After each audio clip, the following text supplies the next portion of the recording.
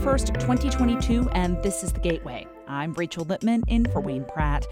Ahead on the podcast today, a plan to divide $519 million in settlement money over the now Los Angeles Rams departure from St. Louis made it across the finish line Wednesday, and some officials already have ideas on how to use it. We have maintenance issues that we have to deal with. You got the XFL coming in here, and there's some issues we have to deal with. You have the possibility of putting on a new roof. We'll have more on that deal coming up on the podcast, but first, the news. Today is the last day of Illinois' veto session, and lawmakers are expected to consider changes to a controversial law that eliminates cash bail. WBEZ's Shannon Heffernan reports. Starting next year, the state can't require people to pay money in order to leave jail while they await trial. Instead, a decision about who is kept in jail will be based on the person's charges and any risk they may flee or threaten public safety. Opponents have said the new law will endanger communities because fewer people will be kept behind bars while they await their day in court. Those opponents have hoped for big changes to the law before it goes into effect January 1. But the current legislation, likely being considered by lawmakers today, makes only minor changes and largely keeps the reforms intact. Supporters say the reforms will make communities more safe because it forces courts to focus on the most serious crimes. I'm Shannon Heffernan. After nearly 50 years, the Missouri National Guard will soon be its own department again within the state government. The change will increase the number of state departments to 16. According to the new constitutional language, the department would be required to, quote, protect the constitutional rights and civil liberties of Missourians. Democratic State Representative Peter Meredith says he's not too concerned about the Guard being its own department, but he is bothered by the phrasing of the amendment. I think they're supposed to take an oath to the Constitution to follow and uphold the Constitution, as I do. That's a very different task than protecting the constitutional rights of Missourians, which is something that I think police sometimes do, but mostly courts do. The Missouri National Guard's state mission is to respond to domestic emergencies. According to the Department of Public Safety, the mission of the Guard will not change when it becomes its own agency. St. Louis County government is getting its first electric vehicles. County Executive Sam Page is setting a goal to convert more than 20% of the county's light-duty vehicles to electric or hybrid over the next 5 years. It's clear that vehicle production is moving to electric, and St. Louis County government is preparing to do our part by electrifying our vehicle fleet and reducing the county's carbon footprint. Page says a truck like the new electric Ford 150 is slightly more expensive than its combustion-powered alternative, but he says the electric truck will be less expensive over its lifetime because of lower fuel and maintenance costs. Hi, it's Marissanne Lewis-Thompson, your afternoon newscaster at St. Louis Public Radio. Keep podcasts like The Gateway thriving by becoming a member of St. Louis Public Radio today. Your support ensures that your community stays informed and has access to fact-based local and national news. Give right now at stlpr.org, and thanks.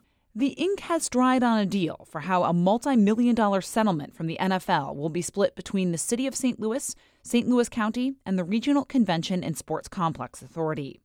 Back in 2017, the city sued the league following the departure of the now Los Angeles Rams. St. Louis Public Radio's Marissanne Lewis-Thompson spoke with our Jason Rosenbaum about the deal and what's next. So how will the $519 million in settlement money be split up between the City of St. Louis County, and the Regional Convention and Sports Complex Authority?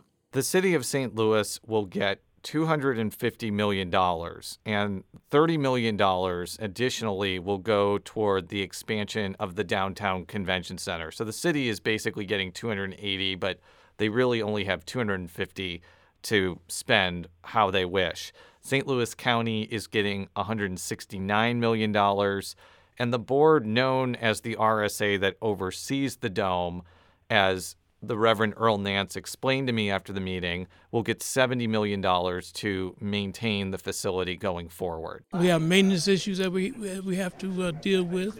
You got the XFL coming in here, and there's some issues we have to deal with. You have the possibility of putting on a new roof. Just a whole lot of maintenance issues and operation issues that need to be taken care of. So we know exactly where our money needs to go. So why is the city getting the bulk of the settlement money? It's unclear about how this division came about, but from talking with St. Louis policymakers since the Rams settlement was announced in late 2021, it's pretty clear that city officials were really upset that St. Louis County did not commit to financially support the 2015 stadium proposal aimed at keeping the Rams here. There's also an argument that since the Rams played in the city of St. Louis, that the city is most impacted by the Rams leaving. And so there was always kind of this feeling the city was going to get more money than the county. There are a number of county officials who are not super happy with this because they argue the county is larger and should get more money because they also helped pay to construct the Dome at America Center, but that's not what ended up happening. So you mentioned local officials and there being a mixed response to it. How are local officials responding to this news? I would say it's getting a mixed reaction. I think that St. Louis Mayor Tashara Jones and St. Louis County Executive Sam Page are just generally happy that this seemingly difficult process is behind them. There's a number of policymakers who have general ideas about how to use this money, possibly to reverse disinvestment in the city, possibly to help bolster the convention center more. But there were people that were disappointed even on the RSA. I talked with Dave Spence, who was a member of that board who was appointed by Governor Mike Parson, and he would have preferred that a lot of the money was put into what is essentially an endowment, and then the city and the county would then benefit from the interest or earnings from that. Here is Spence talking after the meeting. There was no willingness on either administration to even entertain that discussion. And sometimes you do things for the greater good, and that's why we voted yes. Right. And how soon can this money be used? My understanding is that the money is going to remain in an interest-bearing account until sometime in January. At that point, the amount of money in the account will go up to about $519 million. And that's when the money will be divided between the city, the county, and the RSA. And what happens after that is kind of anybody's guess.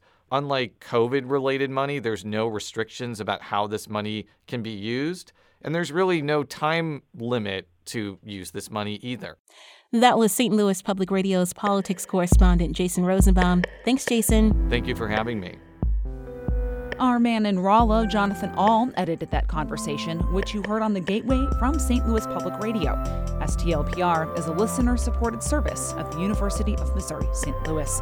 Music on the podcast is by Ryan McNeely of Adult Fur. I'm Rachel Lippman. Happy December, everyone.